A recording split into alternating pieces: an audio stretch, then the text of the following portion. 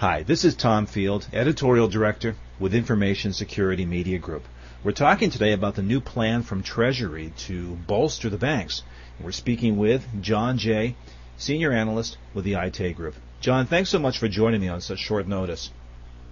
Thank you for having me. So we saw Secretary Geithner this morning presented his plan with some details. What are your first thoughts on what we saw? I think that overall, number one, just the specificity of it is a lot better than what we've been getting. So there's actually a plan in place. I think that it should be generally well received by the marketplace.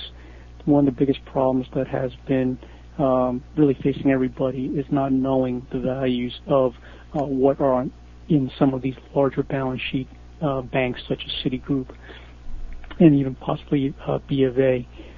Having said that, by providing a method of additional financing, that should, in my mind, also play into the hand of actually getting a data point in the form of pricing of these so-called toxic assets.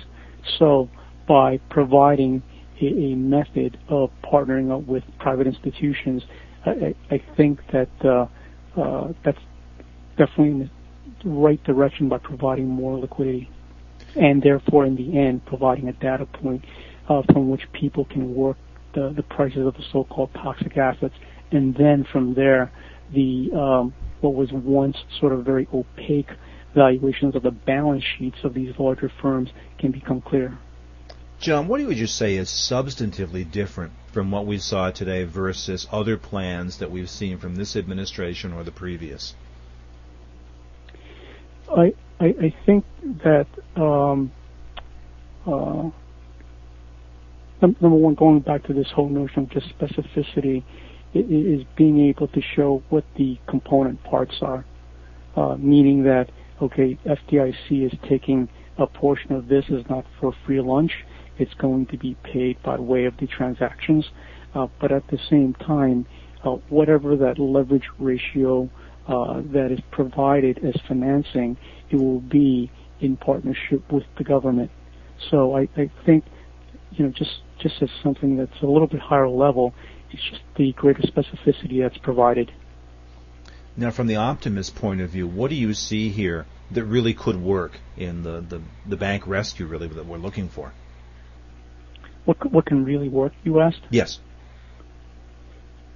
I think that's just the crux of what's going on right now, right? Which is to provide the system with greater capital, and by doing this way. And by the way, since a lot of these problem balance sheets have already listed large write-downs, any types of transactions that occurs here, and if in my original thought process that increased liquidity improves pricing, then theoretically these balance sheets can actually theoretically book a gain.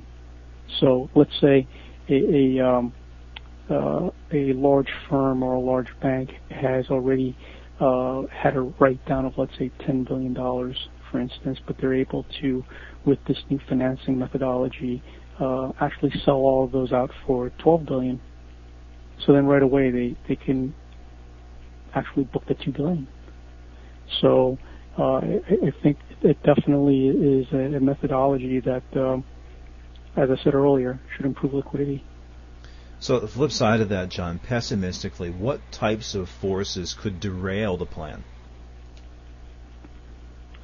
Well, I don't know if it's derailing per se, but I think what's important to keep in mind is that even though the private investor is now partnered with Treasury, that one has to still keep an eye on what the actual assets are. So that is to say, one doesn't, whether he's on the aisle of the investor, the private investor, a money manager, let's say, or a hedge fund, or on the side of Treasury, or on the side of FDIC, that they must really pay close attention to what the underlying assets are nonetheless, because every pool that's put out for the bid is going to have specific risks attached to them. And so I think ultimately it's one thing to get the financing and be able to start bidding on these assets. But on the other hand, one shouldn't forget that credit work is still very, very important for any one of these loans or packages of loans and securities that are put out for the bid. So in answer to your question, in terms of derailment, maybe the process of bidding doesn't get derailed, but derailed in the sense that one doesn't put as much due diligence as one should otherwise have if the public sector were not involved. Now, this level of public and private partnership, is there a model for this, or have we sort of invented a new wheel? I think these are unprecedented times, but at the same time, the methodologies that are in place are techniques that have been part of structured finance for quite a while, in the sense that there are debt holders, there are equity holders within a capital structure, and then it's a matter of what the specific parties involved in that transaction wish to allocate the risk and returns. So to the extent that one or two of the parties in this particular transaction happens to be, the FDIC and the other one being Treasury, that unto itself might be quote unquote new, but the allocation of that risk is something that I think is well understood by structuring professionals. So it's novel in one sense because it's public monies, but it's also well understood types of structuring techniques. Sure. Now, what does this mean to the rank and file bank credit union executive at a Main Street institution? Well, I think that for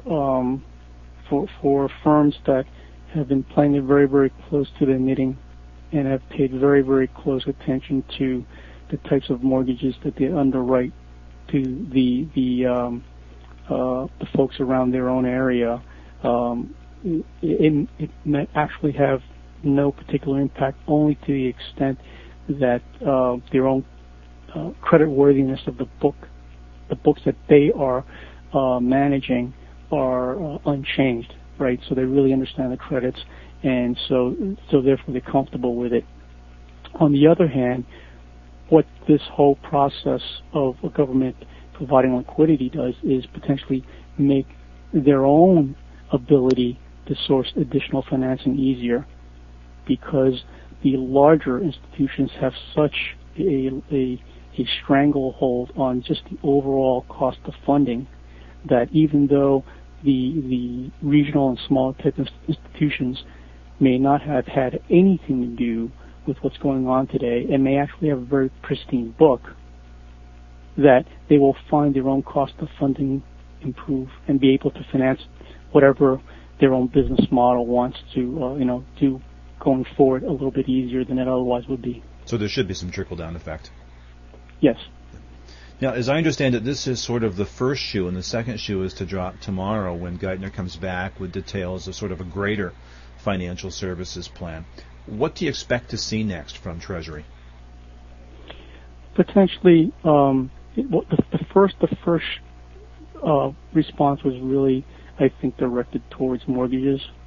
I think thereafter there are a whole class of other types of consumer debt potentially out there that might require some sort of more specific response, meaning potentially credit cards and auto loans, things along those lines, possibly student loans. So that's what we'll expect to see next? I would suspect that it would be along those lines. Now, at what point do you think we'll start to hear this new administration talk about regulatory reform? I mean, we hear people with rumblings about shaking up the agencies and putting in new structure. When is that going to get serious? Well, I think one of the things that has been leveled against this current administration is that there might be too many things on its plate all at once. So I think if we just take a moment to step back, that that's definitely on the dockets. I mean, we are in an environment where more regulation is better than is viewed as being healthier than by the previous administration. So that's coming down the pike. I don't think there's any stopping that. In terms of actually getting it off the ground, I would suspect something in the next 3 to 6 months, even if it just means providing policy statements at first, because as we all know, it's very, very difficult sometimes to translate policy into operational. But I feel that this administration is pretty serious about trying to tackle a whole bunch of things all at once. So number one is the economics of it, which they're trying to with this particular program. And then next would be to try to tackle the regulations and the policies surrounding regulation, whether that means consolidating different agencies, potentially rewriting or modifying existing policies. And that goes all the way down to operational level. There'll be much to talk about in the months ahead, John. I look forward to talking with you again. Thank you very much. Thank you for your time today. We've been talking with John Jay, Senior Analyst with the ITA Group. For Information Security Media Group, I'm Tom Field. Thank you very much.